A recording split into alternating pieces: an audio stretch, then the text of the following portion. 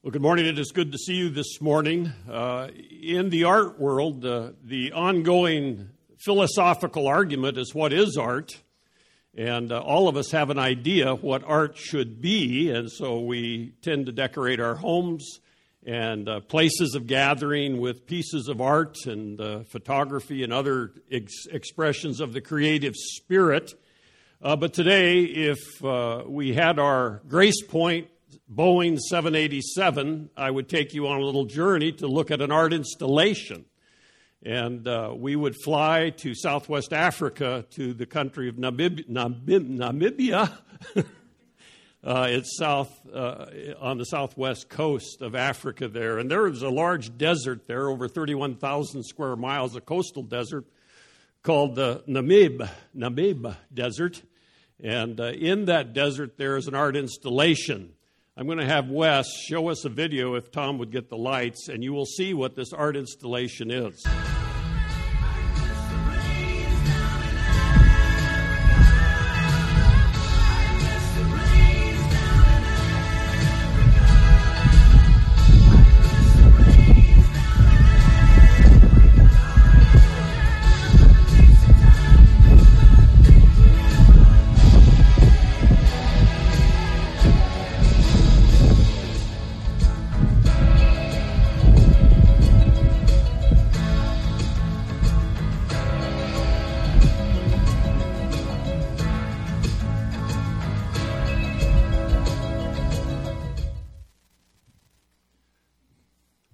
Now, I don't know how many of you would want that art installation in your home, especially since it plays the rock band Toto's song, Africa, which was popular back in 1982. Can you imagine?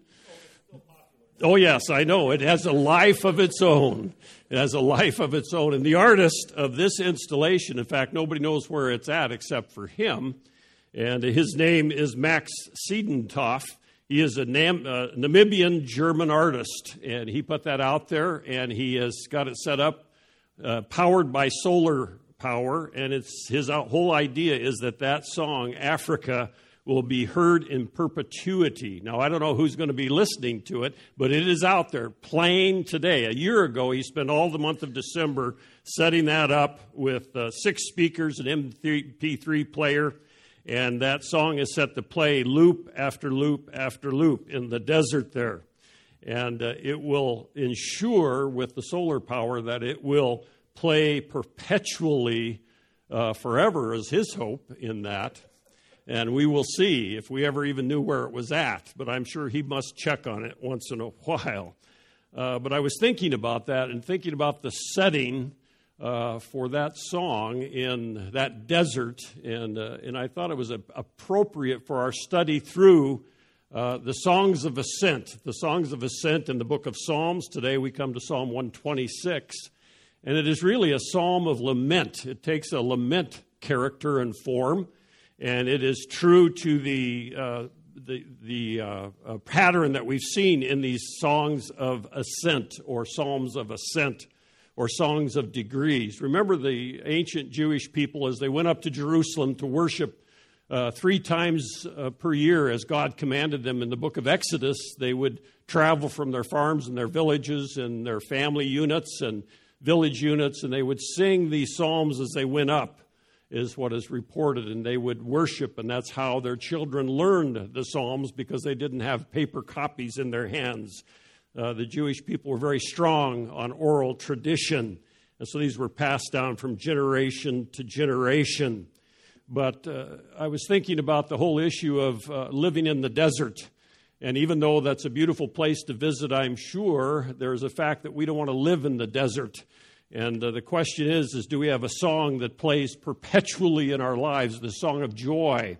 And really, as we read through Psalm 126, you'll notice that the word joy and joyful occurs, and that God is teaching us through this psalm that there can be joy in the midst of desert experiences, in the midst of problems and difficulties in life. And we come to this psalm today. Of course, they were going up those 3 times a year to Passover in the spring, Pentecost in the summer, and the Day of Atonement in the fall.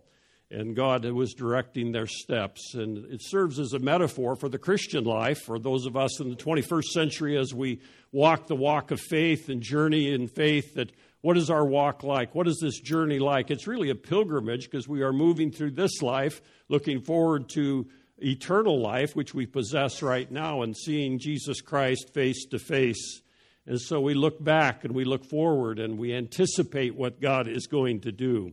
Each psalm has a historical setting. I mean, these were hammered out in real life situations. It wasn't just a poet sitting along beside a lake writing out poetry, but they came out of real life situations. Some of them we know very well, others not so well. And this psalm, the historical setting, it's kind of divided. The scholars are divided what the historical setting was. A lot of them think it was after a return from the Babylonian captivity, but I don't agree with that personally, and I'll tell you why in a minute. Well, first of all, it was probably not the Babylonian captivity. They had known the length of the captivity from Jeremiah and from Daniel. It was going to be 70 years long, so it was not a sudden return. The focus here is on Zion, which is the city of Jerusalem, specifically Temple Mount, and not the nation of Judah. And here we learn in this psalm that the Gentile nations rejoiced with the nation Israel at whatever happened, and they were recognizing that God was doing something miraculous in this city. So I think Psalm 126, a better historical setting, is the time of Hezekiah. He was the godly king of Judah. And you can read about this in 2 Kings 18 and 19, 2 Chronicles 32, and Isaiah 36 through 37 is the historical setting, which I believe that this psalm was birthed after and through. Hezekiah, as I said, was a godly king of Judah, and the Assyrian army under Sennacherib was attacking Judah.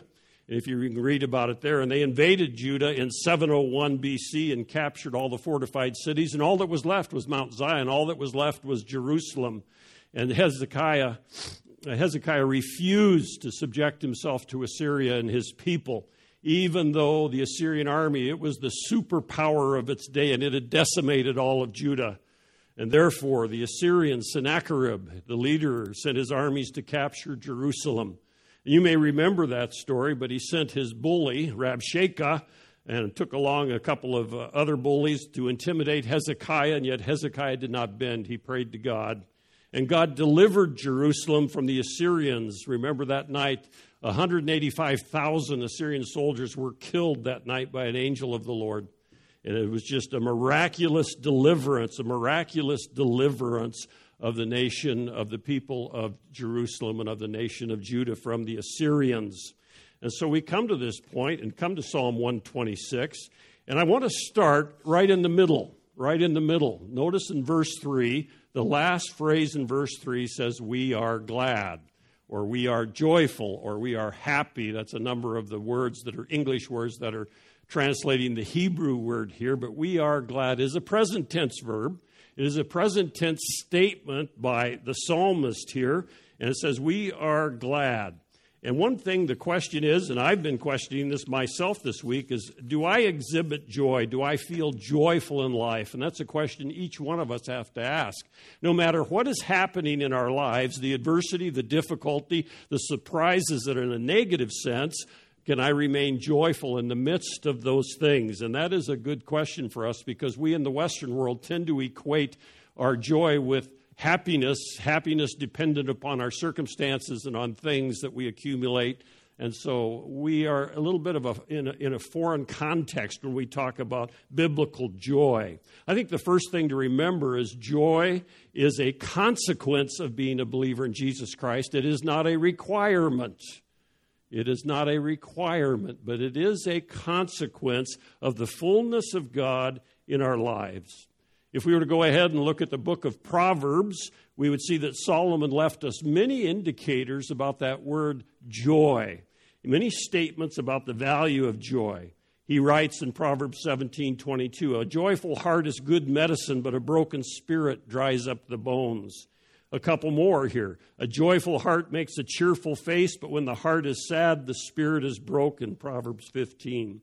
And a cheerful heart as a continual feast in Proverbs 15. There's no more effective testimony in our lives, your life, my life, if you're a believer in Jesus Christ, of a changed life and a winsome spirit, a joyful spirit, even in the midst of difficulty, struggle, and change. The joy that oozes from people like that is contagious, isn't it? We like to be around people who are joyful, who are upbeat, and want to see what God is doing in their lives.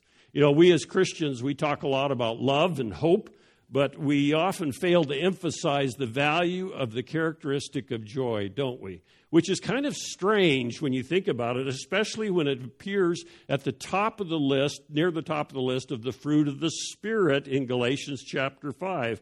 But the fruit of the Spirit is love, joy, peace, patience, kindness, goodness, faithfulness, gentleness, self-control. We're not preaching out of Galatians today, but notice where the source is. The source is the Holy Spirit of God who gives those qualities, and it's called fruit in a singular sense. I was reading about Queen Elizabeth again, and Balmoral Castle in Scotland. When the Queen takes residence there, they fly her banner above Balmoral Castle so that everybody knows that the Queen is in residence at Balmoral Castle.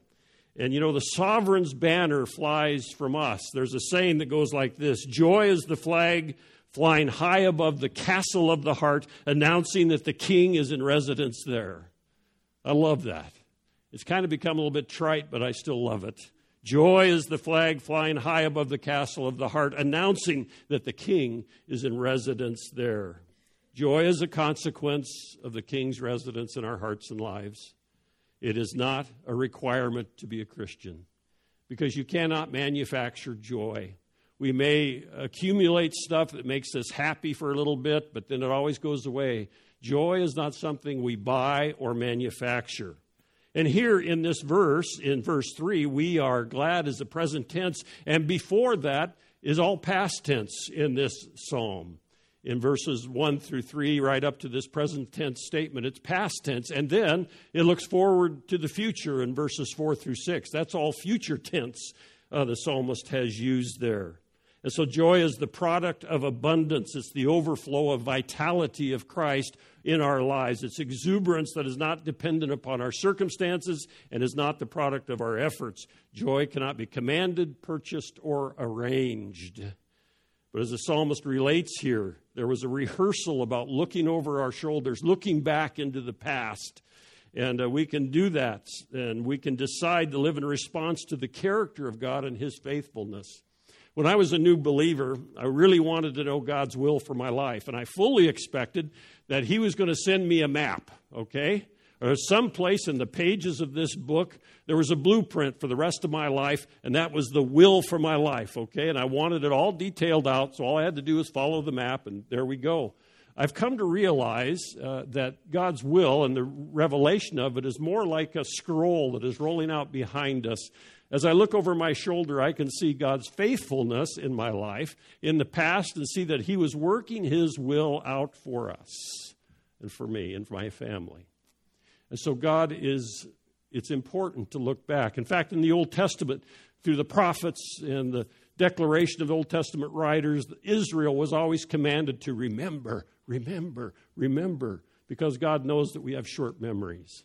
And so here he's having the psalmist look back to a specific event in the life of Judah here, and there are certain consequences to joy. So he has them look back in the past tense in verses 1 through 3 in this joyful restoration, whatever it was. Look at verses 1 through 3 again. When the Lord brought back the captive ones of Zion, we were like those who dream. It was like a dreamscape. It was like, this cannot be real. It is so amazing, so wonderful. Verse 2, and our mouth was filled with laughter and our tongue with joyful shouting. And then they said among the nations, the Lord has done great things for them.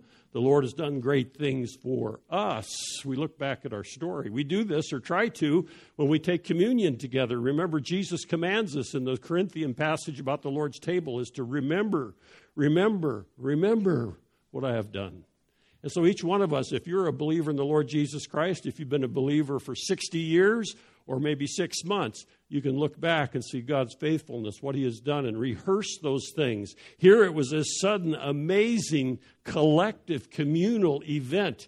And if it was the deliverance from the Assyrians, that was sudden. In one night, they were about ready to be annihilated, and then they woke up in the morning, and it was all the enemy was gone. It had changed tremendously, this joyful restoration. It was so incredible that their deliverance of freedom, they were nations around them even were shouting with joy that Israel does have a God. Look at this.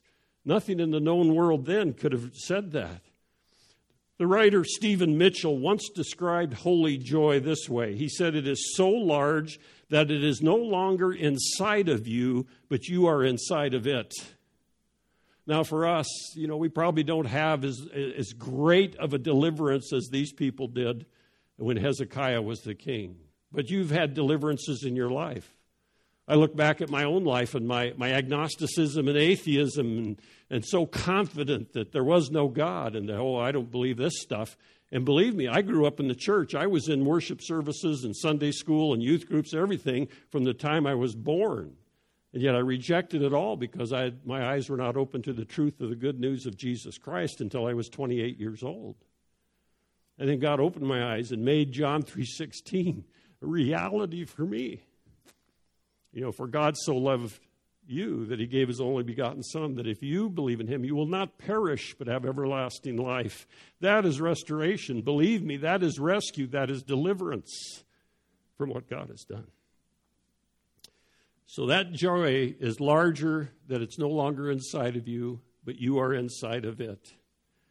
So how about applying this past tense look in the psalmist to today? Well, think about the elation that those people had, and then think about the elation when somebody believes in the Lord Jesus Christ for everlasting life. There is rejoicing in heaven, and we should rejoice.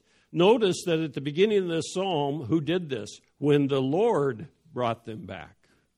It's nothing that humans manufactured. In fact, humans were going to destroy everything, and yet God is the one. That is our same God.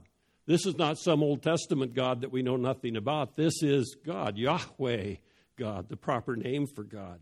He is truth, and the truth shall set us free. The Apostle John tells us in chapter 8 of John of his gospel, the believer is free from guilt and punishment. Romans 8:1, there's no condemnation for those who are in Christ Jesus.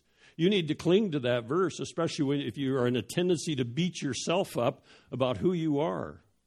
Remember what Jesus says about who you are, what God says. We are free from sin's power, Romans chapter 6. That's why I say when people ask, how are you doing? I always say I'm perfect and getting better, because that's the declaration of Romans 6, 7, and 8. Now, I may not look perfect. I may not look like I'm getting better physically, but God declares that spiritually that we are growing in him. We are free from sin's power. We are free from the fear of death, 1 Corinthians 15. We are free from the power of Satan, Colossians 1. We are free from the law's demands and consequences, Romans chapter 7. The believer is enabled to live in victory, 1 Corinthians chapter 10, verse 13. He gives us his Holy Spirit who energizes us and gives us the power to live lives of godliness each day. Joyful restoration. We tend to look for joy in all the wrong places. In fact, the whole advertising scheme of media is pointing us in the wrong direction, that we're ultimately going to find joy. Now, I don't know about your mother, but I know my mother said, do not eat candy before dinner. Okay? No candy before dinner. And I thought it was cruel and an unusual punishment. And I think my grandchildren still think that. But don't eat candy before meals. Why did she say that? Because she said she knew it would ruin the meal. It would ruin the next meal, because the trouble with eating candy or sweets is that it gives you a sugar buzz and then you don't feel hungry. The physiology is there.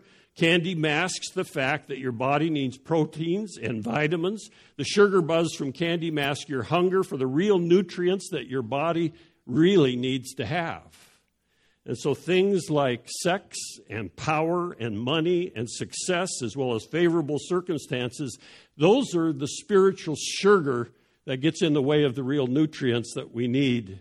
Christians who have these spiritual candies may say, sure, I believe in God and I know I'm going to heaven, but they're actually basing their day-to-day joy on favorable circumstances. Did you catch that? We base our joy on favorable circumstances, but when the circumstances change, it drives us to God, because when the sugar disappears, when the candy gets taken away, we're forced to pursue the feast that our souls really crave. We'll hunger for spiritual nutrients that we really need, and of course that is Jesus Christ and He alone. And so avoid the candy before the real nutrition that you need. So what does the psalmist do as he has remembered the early days? And then there's this statement, we are glad. But then he goes and looks to the future, verses 4 through 6, and it changes a bit. There is a joyful anticipation for sure, but there is also this concept of sowing and reaping. He asked God for two things. Their mouths were filled with laughter, their tongues with songs of joy. But in joyful anticipation, he asked for God to give them the good times again. Look at verse 4. Restore our captivity, O Lord, as the streams in the south. He is moving here into some metaphors for the believer's life, for the spiritual life. The word in the New American Standard is transferred captivity. Some of your versions have abundance. It's a difficult Hebrew word to translate, but basically he is requesting God for the good times again, that they would restore them, restore our fortunes, the NIV says. And he uses, the picture of dry stream beds in the south. In the south of Jerusalem is the Negev desert. And in that desert there are they're called wadis over there, but they're like coulees that are dry.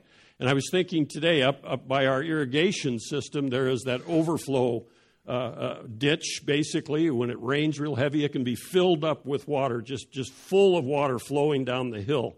But instead of just settling down for the dreary tasks of day-to-day life without any thought of better times from the memories that we have, the psalmist asks God to restore the good times again. In other words, he is praying here. He's praying to God. He asks for what is good, desirable, and glorifying to God. Restore our fortunes, O Lord, like the old times, like the desert with these sudden rainstorms which would fill up these gullies into streams. They were parched, barren, and hot on a normal day, but when it rained in the high country, they would fill up with water and refreshing water, and then the spring plants and the flowers would blossom, and it would be suddenly alive. And these people, they were freed from the Assyrian oppression, and they were desirous of being entirely for God and seeing Him work out His salvation for them.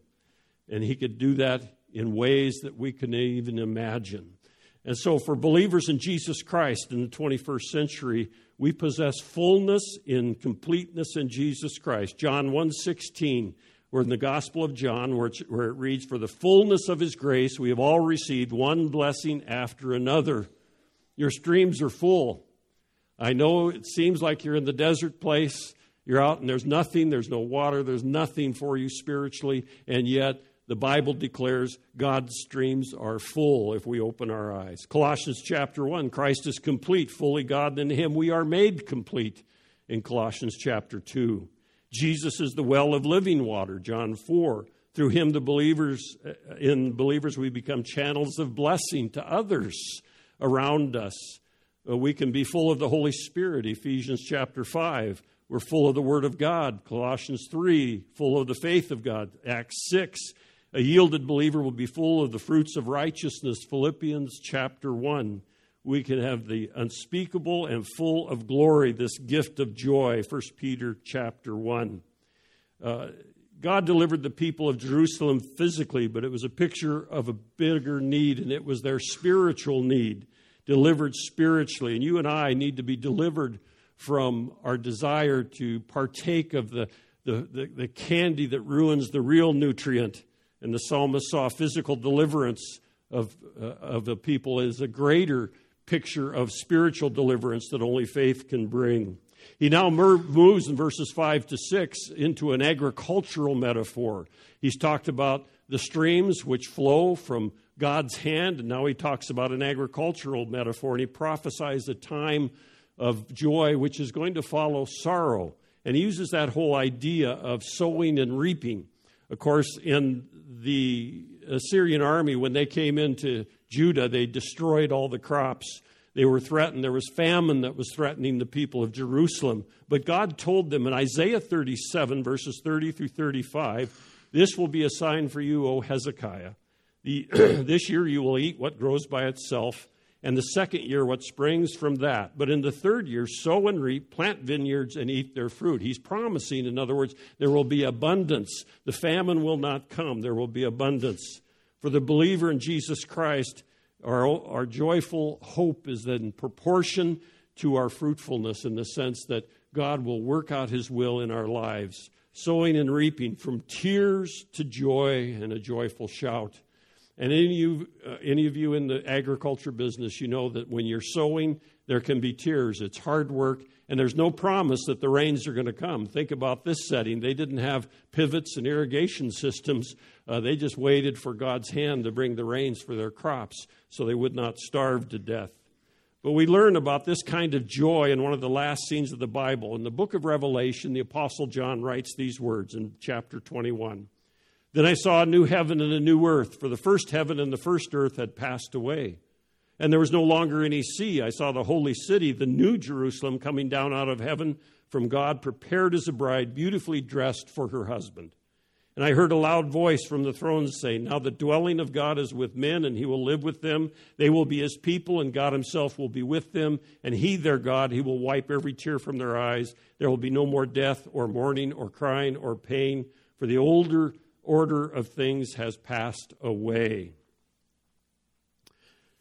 Eugene Peterson summarizes Psalm 126 this way. He says, "The psalm does not give us joy as a package or as a formula. You know, it's not 3 ways to have joy in your life. But there are some things it does do. It shows us that the world's joy is really a false joy.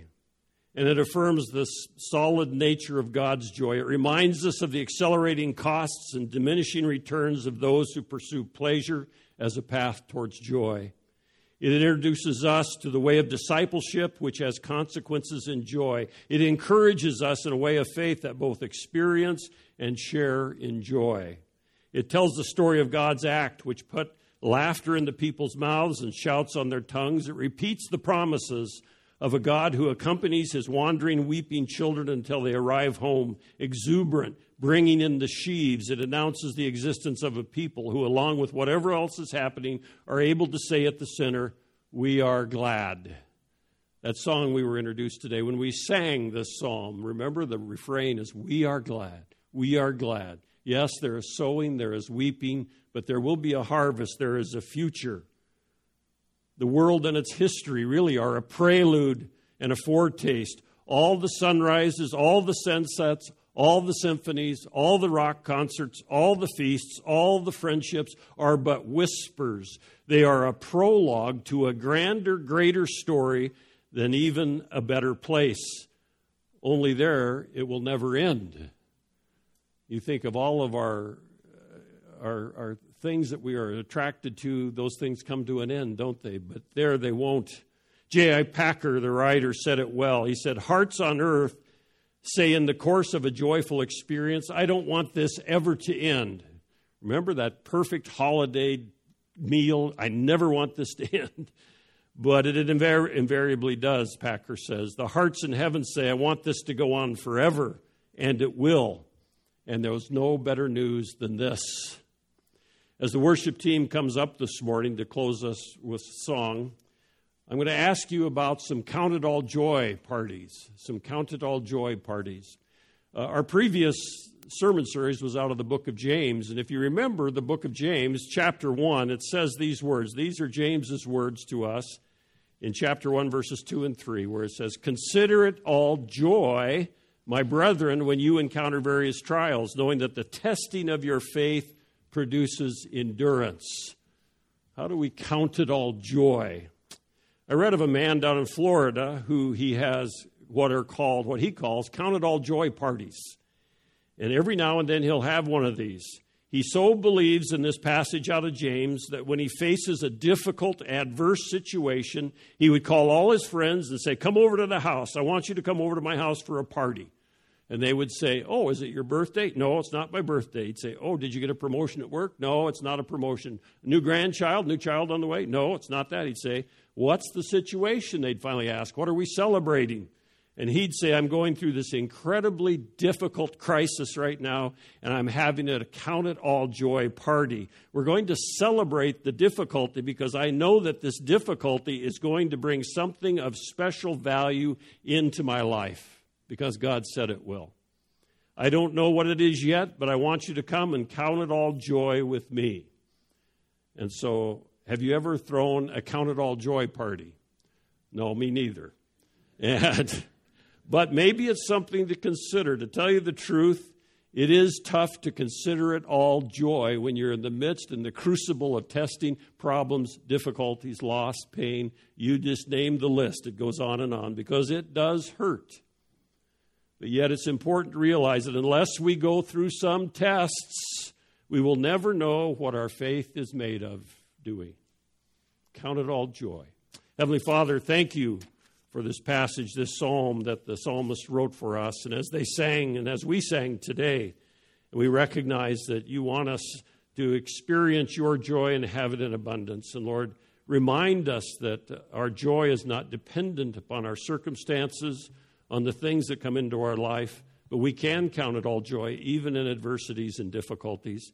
And Lord, remind us the fact that you can deliver us and you are going to deliver us, and that even though we are sowing in this life, there will be reaping in the life to come. And Lord, we will shout with joy as we come in. In Jesus' powerful name we pray. Amen. Would you please